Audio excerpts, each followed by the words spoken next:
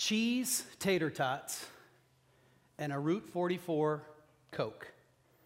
That was my meal often at Sonic in high school. I remember I was 17 years old. It was a March evening. It was not really cold. And in Lexington, Missouri, the big metropolis of Lexington, we would cruise the entire town, drive downtown, drive back out to Sonic, and turn around and do that all night. We had a lot of fun. But we had stopped at Sonic like we normally did. I had that meal, and it had been delivered, and we're all hanging outside of our cars. And again, it's March. I'm about to graduate in May from high school. I'm 17, like I said. So, I consider myself at the top of my game. I was feeling good. And as our friends were talking, this beautiful 16-year-old, blonde, brown-eyed girl walks up to me. I knew her, and she says, "Why won't you go out with me?" And I was like, "What? What?" In my head, I'm thinking, "Heck yeah, I'm going to go out with you. You're way out of my league, girl." But I didn't say that. I was stunned, and I sat there and reacted really stupidly. I said, "Can I tell you later?" She's like, "I guess." So I slept on it, and throughout the night or the next morning, I woke up, I'm like, "Dude, she's totally out of your league. You better say yes before she says second thoughts." So that next night, guess what? We were out at Sonic, because that's what you did in Lexington.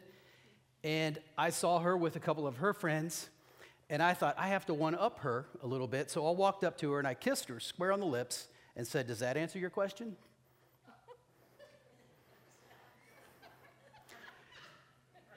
Little did I know that 24 hours would change the rest of my life. And the reason I tell you that is because from that day till now, my single days were over, folks. So I have nothing current, nothing credible to talk to you about being single. That's why I've asked these friends to join me. 36 years since I've been a single person, and they have much more recent experience. So I have my friends Karma and Trey and Xandra and Philip up here, and thank you guys. For those folks that, well, maybe you all understand this. If you don't like to be in public or speak in public, this is not necessarily, top 3 on their list. Maybe it is, but we hope that they would relax and share their stories and their lives with you, which I know they're going to do. So along those lines, let's just start with some basic introductions if you guys want to jump in. Philip, why don't we start with you, and we'll work back this way for this question. All right. So, my name is Philip Potter, and I am single, and I am alone. No, Available, I think, is... I am, yeah. Eligible bachelor. Eligible, that's right. Mustache rides for days. Stop. And on that note, I have all the power. What are they going to do? Fire me? I can say whatever I want. No, so yeah, I kind of out of high school, I joined the Marine Corps, kind of figuring, okay, I won't probably get married out of the Marine Corps because no one really wants to date a military, like they want to date a military man, but don't want to be committed. And so I figured, okay, well that's fine, that's only 5 years, I'll be 23 when I get out, and then boom, I'll be right back in a baby, and it has not worked out. So that's kind of how my singleness is gone, and now I'm 26, and it's like, oh, there's no serious prospects. So it's just been a process of learning how to deal with that in a healthy way. I am Xandra Potter, Philip's sister. I'm 29 and still single, so probably our parents' fault that we're, haven't gotten married yet.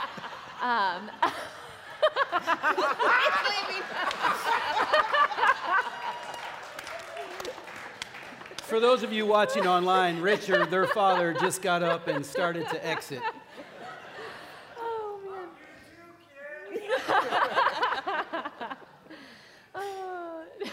So, I am a high school math teacher. And I also, volunteer on the music team and the drama team around here and in the student ministries. I have a hard time saying no, if you can tell. But also the student ministries here were really impactful for me growing up at Shoal Creek, and so that's part of why I still spend all week with high schoolers, and then on a lot of Sunday mornings go and spend some more time with middle school and high school kids. They're really cool. But in that, it's been an interesting journey of, I definitely thought, I saw all of these college students who helped out in student ministries when I was growing up. They went to college and they found someone, and then they got married a month or two after graduation. I was like, okay, cool, that's how it works. I'm gonna go to college, I'm gonna join a campus ministry and meet the love of my life, and then get married in May or June after I get my bachelor's degree. I picked a school with a 3-to-2 girl-to-guy ratio, so that didn't help. But for lots of reasons, and I can look back and say, oh, I'm glad that God didn't give me what I wanted when I wanted it, but it's also been kind of hard to go to the weddings of people who I was their youth group leader when they were in middle school, and now they're married and I'm not. It's not fair. Thank you, Zandra. And by the way, Trey, let me just let you think for a minute. If you feel like yelling out anything today, that's great. We want this to be as interactive as possible. Thank you, Richard, for starting that. All right, sorry. Jump in there, Trey. Sure. Saturday Night Live fans, when I turned 35 in July, I got really excited. My name is Trey Hill. I am 35 years old. I am divorced, and I live in a van down by the river. I actually don't live in a van down by the river. The rest of that's true. Sean asked me to come up here and speak, and I typically go away on my birthday and do a mountain retreat. And realizing that little clip came up on that mountain retreat, was like, man, I'm 35. I get the opportunity to say this. And then Sean emails me and says, hey, come talk about this. I'm like, ooh, okay. Hey, perfect. God answered my prayer. So, just kind of giving some insight from what it's like I was in a relationship for 13 years, married for 9 of those, or 10 of those, and kind of given the aspect of what it's like being thrown back out into that dating circle and kind of how scary it can be. I have a 6-year-old boy that just love him to pieces and have the best relationship with. And so single parenting, divorced, and working through all that, just kind of that perspective. Thanks, Trey. Yeah. Hi, Karma. Hi. I'm Karma Baldwin. I'm a widow. My husband passed away 17 years ago. We got married when we were 20. We started dating the summer after high school. We'd been married almost 31 years when he passed. So I've been single for 17 years, and it's it was just, I just didn't know how to do it. And I've only had one date during that time because I still consider myself married, even though he's been gone 17 years. But just dealing with the issues of having a loving husband for so long and then going without and being single, it's been very difficult. But thank you, guys. That's all we got. No. We're done. All 4 of these folks are near and dear to my heart. Karma and I met years ago, but in one of our first times getting to know one another was on a trip to South Africa. I think it was in 2008. Trey and I we were friends, but we've become amazingly very good friends since he's gone through this divorce. Zandra and Philip, my God, I've known them since they were little kids, and have gotten to know them as adults. So I'm really excited that they're going to share more and more of their stories with you today.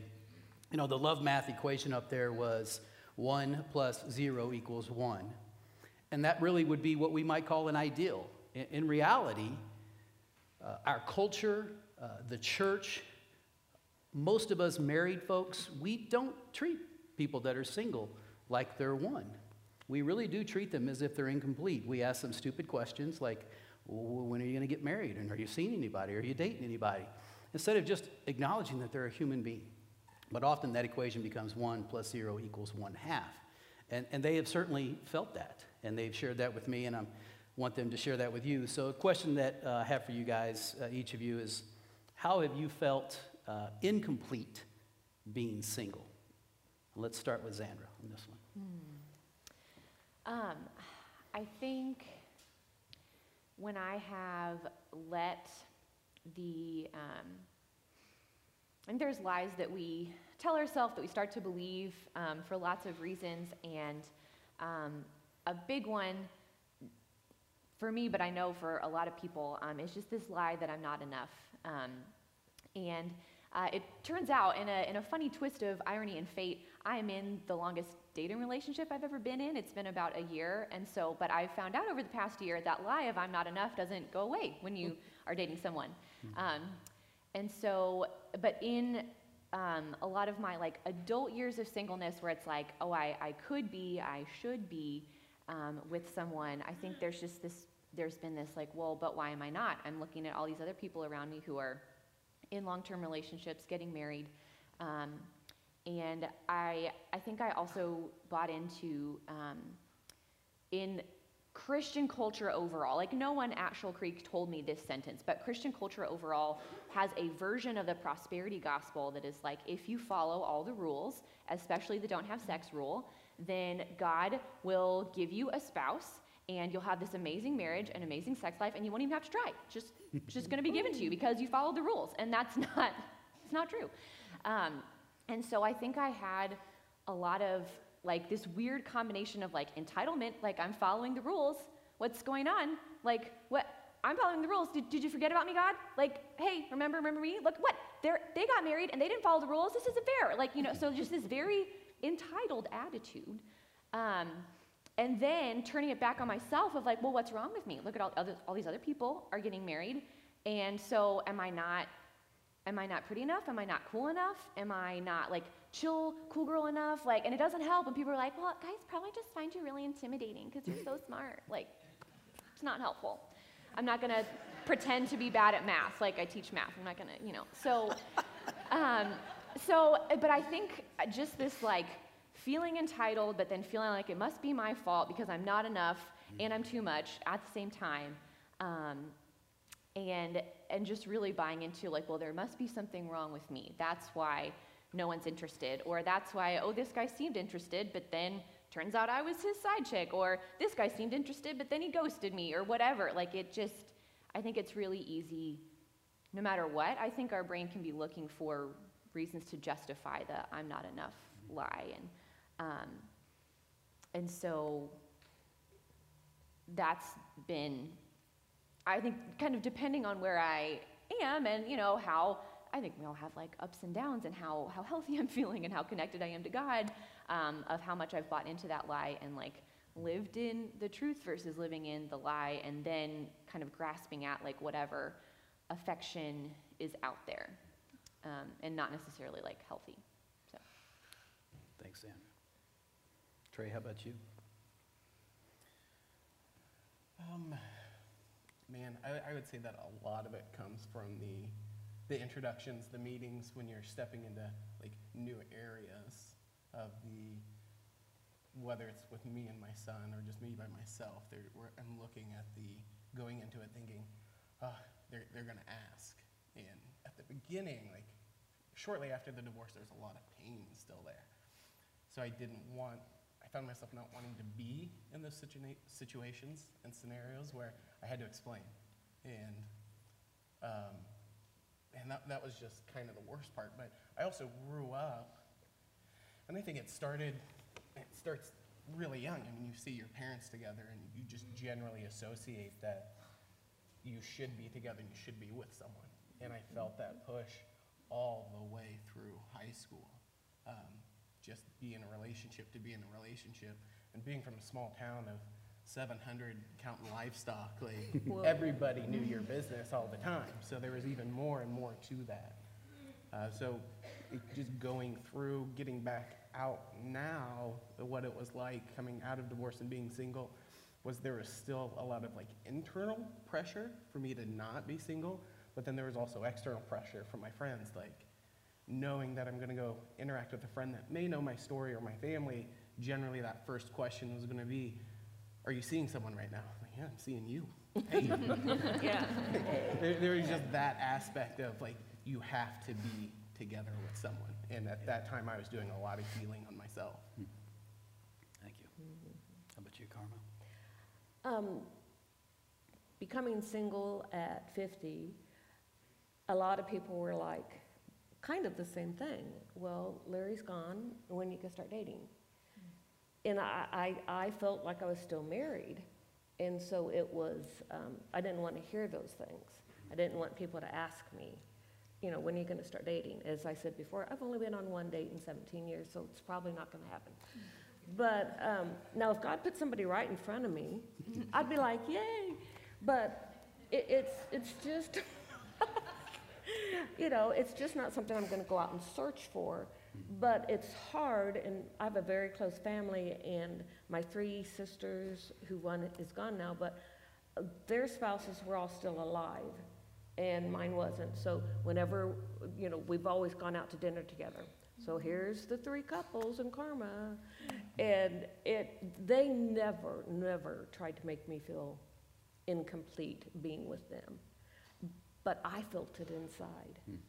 And so that was, and I still do sometimes, but it's, you feel like, what's wrong with me? I know people that their spouses passed away and they got married again in the next year, and I'm like, I've never even seen anybody I want to be with. So what's wrong with me? Why am I not seeing something out there? Am I going to the wrong places? I don't go to bars that much, so it's like, I don't know where else you got to meet That's not how people. we meet people anymore. Okay. Carmen. Oh, is that not? Oh, okay. Well, see, That much?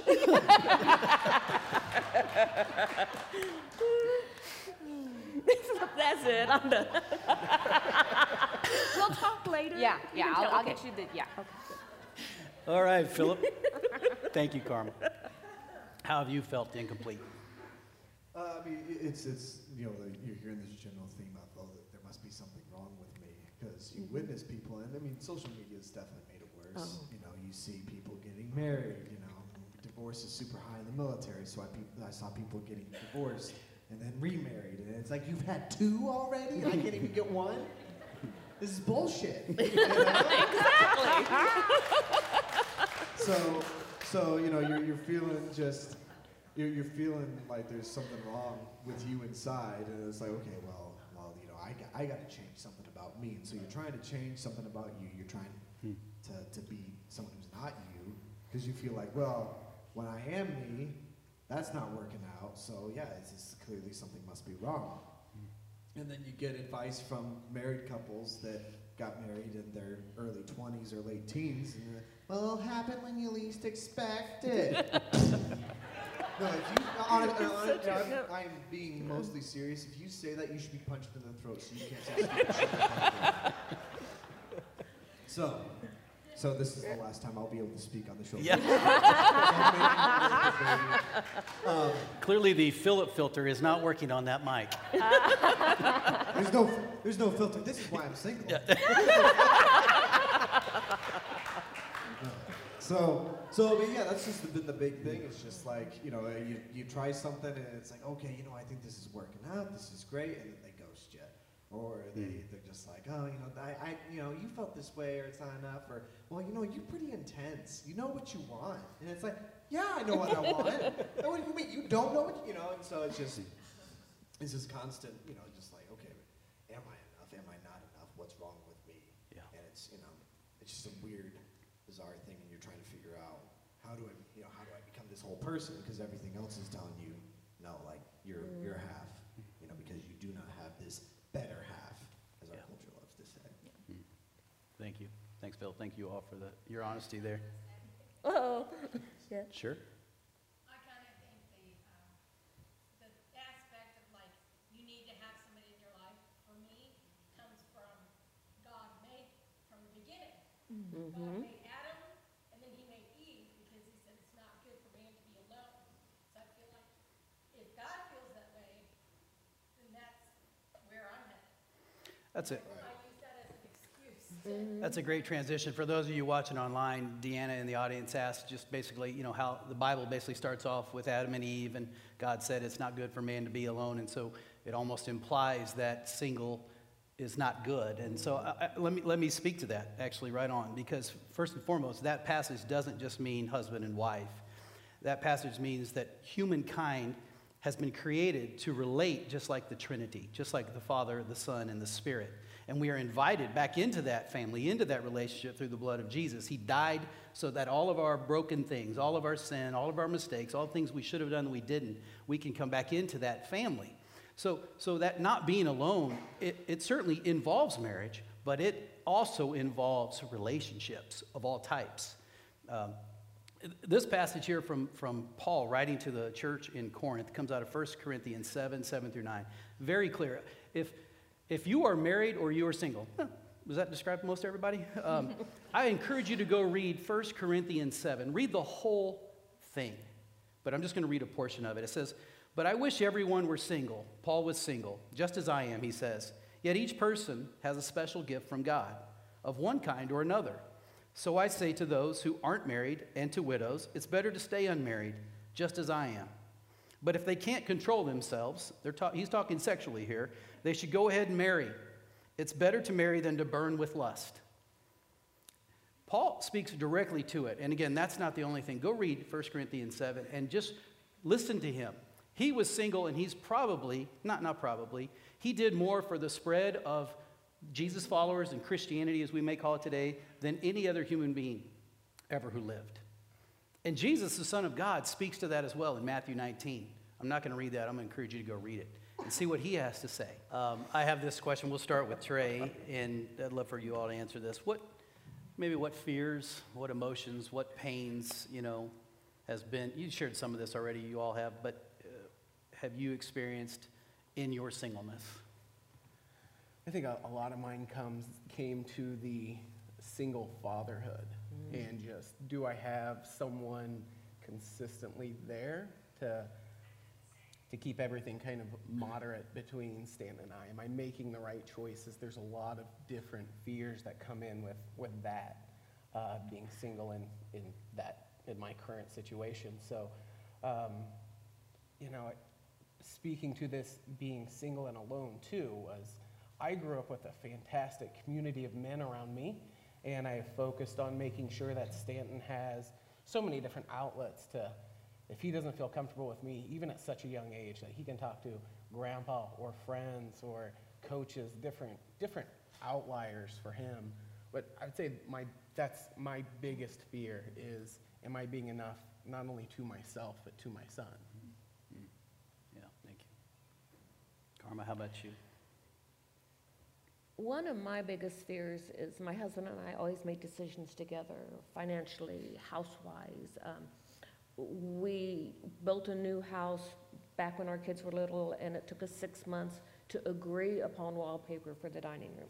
But we didn't put wallpaper up until we agreed. But so financially and emotionally, to not have him there to talk to,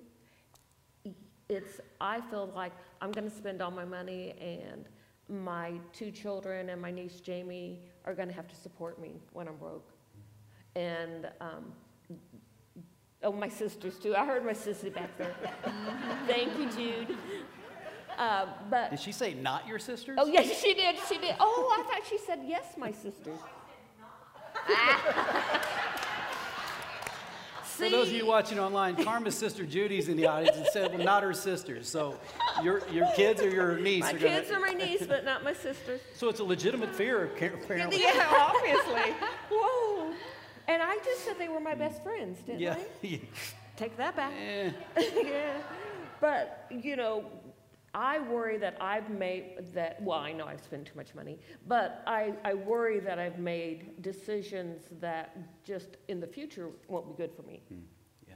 And as a single person, you just go do what you want. Oh, like my husband bought me, next Sunday's my birthday, he bought me this gorgeous ring at Moriarty's last week. Did he? However you pronounce that. My daughter and I went shopping, and it's a one of a kind, and so I bought this ring, and they had earrings to match, and then a necklace. And I was only out for a ring. See, I have the best husband.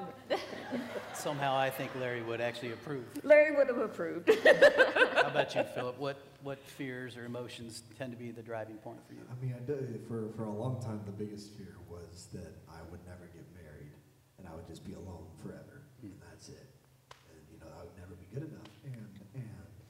And of course, there was a lot, of mental stuff going on, dealing with depression and anxiety, which I combated with alcohol, which is literally what you're not supposed to do, because alcohol is a depressant, so you're fighting depression with a depressant, which makes you more depressed, which then makes you really spiral down, which is exactly what I was doing.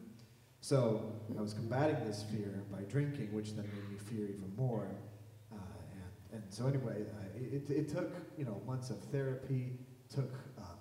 I quit drinking for a whole year just to have a hard reset, and so it was kind of finally having this epiphany that it's like, hey, it's okay if you never get married. Like, you're still an image bearer. You're still, God loves you no matter what, right?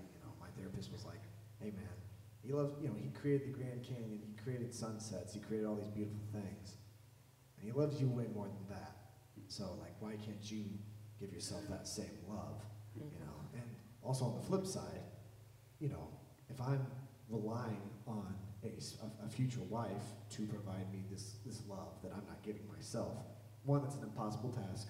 That's not fair to her, and it's not fair to me, because there's no way that a person can provide that for you.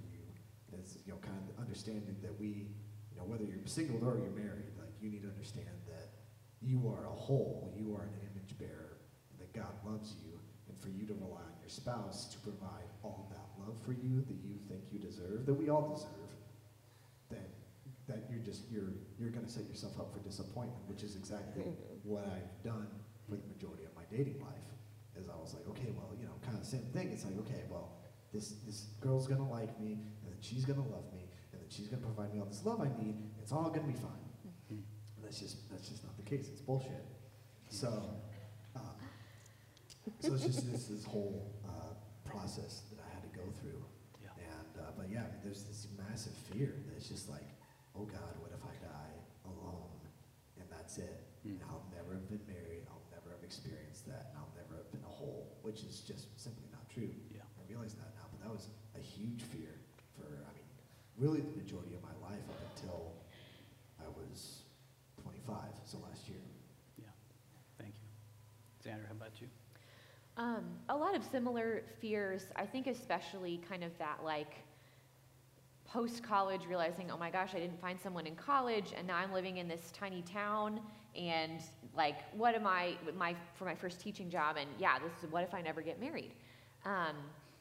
And there was a lot of processing of kind of realizing, one, God doesn't owe me a husband, like, I'm not entitled to that, and kind of taking that theoretical possibility of, okay, what if I never do get married? And just thinking through, there are fulfilling things in my life.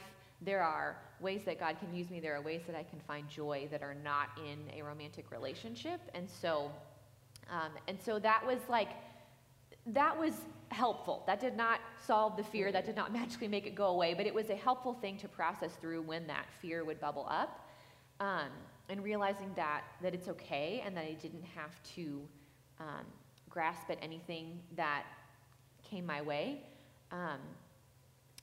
But then when I moved back to Kansas City, where there's an actual dating pool and not a puddle in this small town where I was, I finally started to go on dates and like actually experience that, and it was really good, and I grew in a lot of confidence in that. And so it's not so much the like I can weigh things in my hand and say, okay, if I never get married, I will be okay. I have a fulfilling life. I have a community. I have, things that bring me joy, and I'm serving God, and God loves me. Great, wonderful. But there's also this, like, I can see, oh, there is a definite, like, there's actually a possibility I could get married now, and I kind of know what dating is like. And so there's the fear that has come up now is because I've always wanted to not only be married and have, like, a romantic partner to go through life with, but I also really want to have kids. And so the fear now, like being 29 and there's so many great counterexamples like, oh, my friend, or even, I mean, my grandma had my mom when she was like 40, 41. So it's like, yes, you can put all the examples out there of people who had kids later in life, but the fear for me, and I think also from watching friends go through like struggles with fertility. And so the fear for me now is like, okay, I'm seeing a possibility of getting married in the future. I'm seeing that it's realistic now that I am where I am, but what if I get married and then it's really hard to have kids? And what if that's, somehow either my fault because I didn't get out there soon enough, or I wasn't good enough for someone soon enough, or what if that's God's fault because he didn't send me a husband when I was 22 like he was supposed to? So, but there's just, I think that's kind of the fear now but then also just with as much growth that has happened in this, like what Philip talked about, like processing through, like, I'm made in the image of God, I am enough, it's still really hard, like even being in a relationship to constantly like, but why didn't he do this, and why didn't he say this, and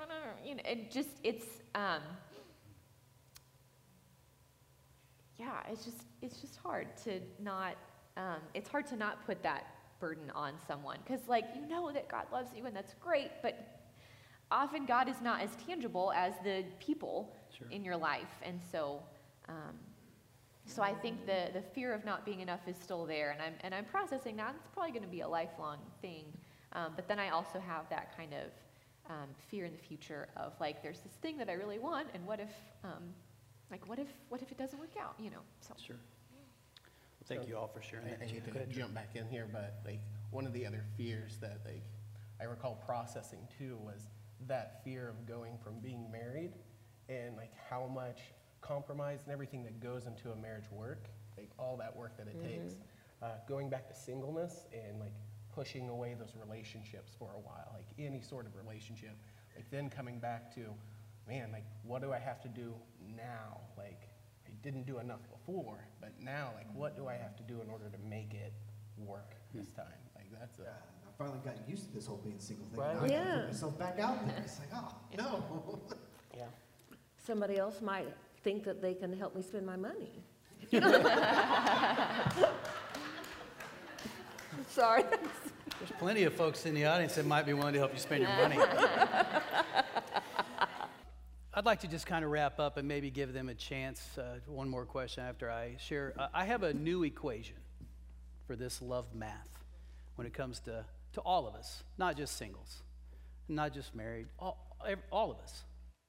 See, I tend to think that when you believe a lie, so lies plus isolation equals death. And I don't know if the majority of you listening, watching online, I don't know if you really believe that.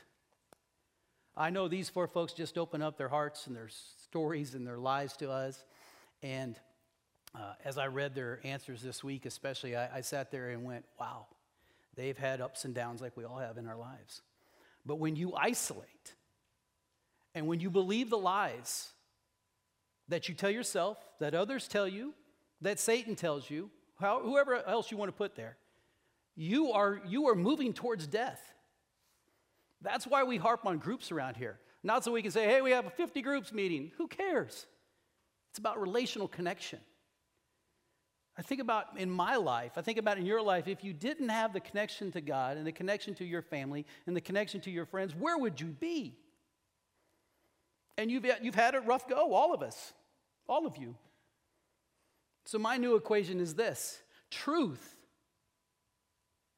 plus relationships equals life. I want you to believe that. I want you to move towards a group. If you're not connected, if you don't have someone that you can share the deep crap of your life with, the joys, the sorrows, move towards a group. Yes, it's risky. Yes, it's challenging. It may not happen in the first group. Find a way to have some of those deep relational connections because they are vital to life, not just your spiritual journey. You will die in isolation because in isolation you tend to believe the lies that we're told. So one final question, and I know we're going a little late, but bear with us.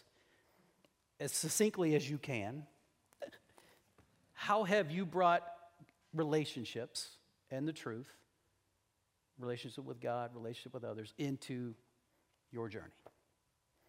Let's start with Karma. One of the biggest. Just keep talking. Okay, I'm loud. One of the things that has gotten me through is being honest with people and asking for what I need. My family, I have a large family, and they're always there for me. But if I don't want to eat dinner by myself, I call somebody and say, hey, I'm bringing my dinner to your house, and I'm eating with you. And they've never turned me down. And the other thing is, as Sean said, the relationships. Sorry. Lex, you're mixing the monitor right now. Keep going. Continue, okay. Yeah, that's right. Sorry. Sorry. I have a group of ladies that I meet with every Monday night, and without those women in my life, I wouldn't be able to survive very well.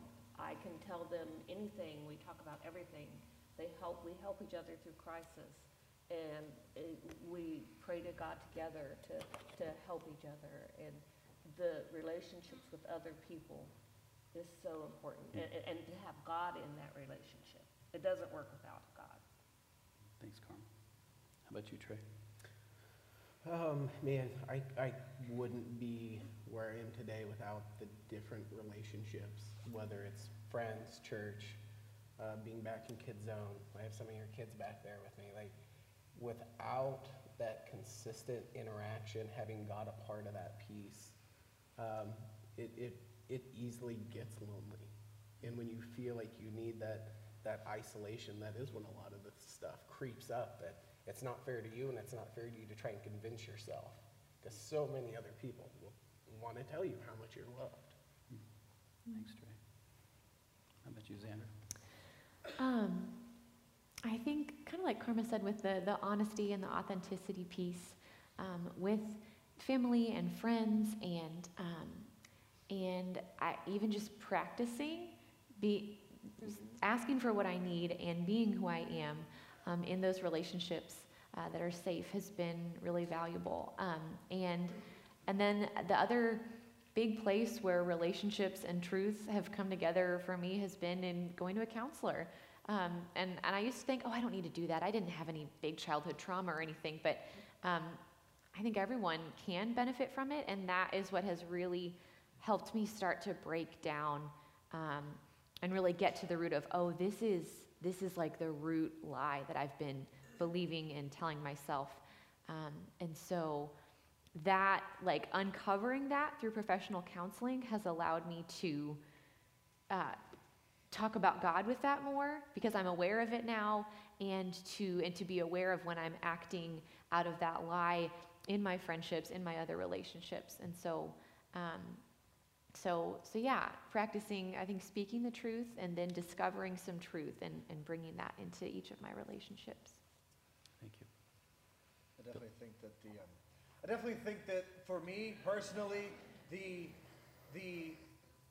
lack of if I had not gotten out of isolation, if I had not gone to therapy, if I had not reached out to my friends, and I'm gonna be a little bit graphic here, but I want to make this point. I would have painted my walls pink. I would have been another statistic, and I would not be here on the stage right now. So it's just getting out of isolation, whether you're single, whether you can be isolated and you can be married.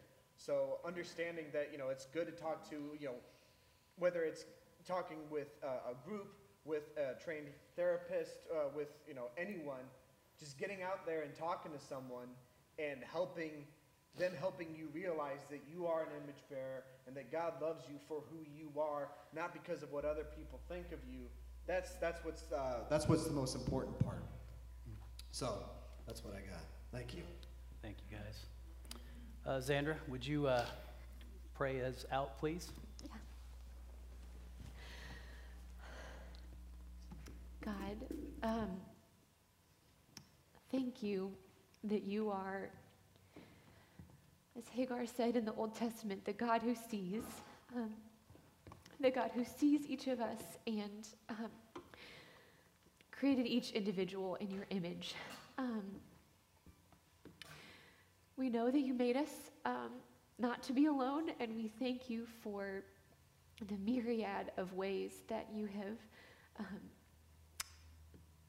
the myriad of opportunities you've given us to be in community and to form relationships with other people that give us a door into and help grow us in relating to you.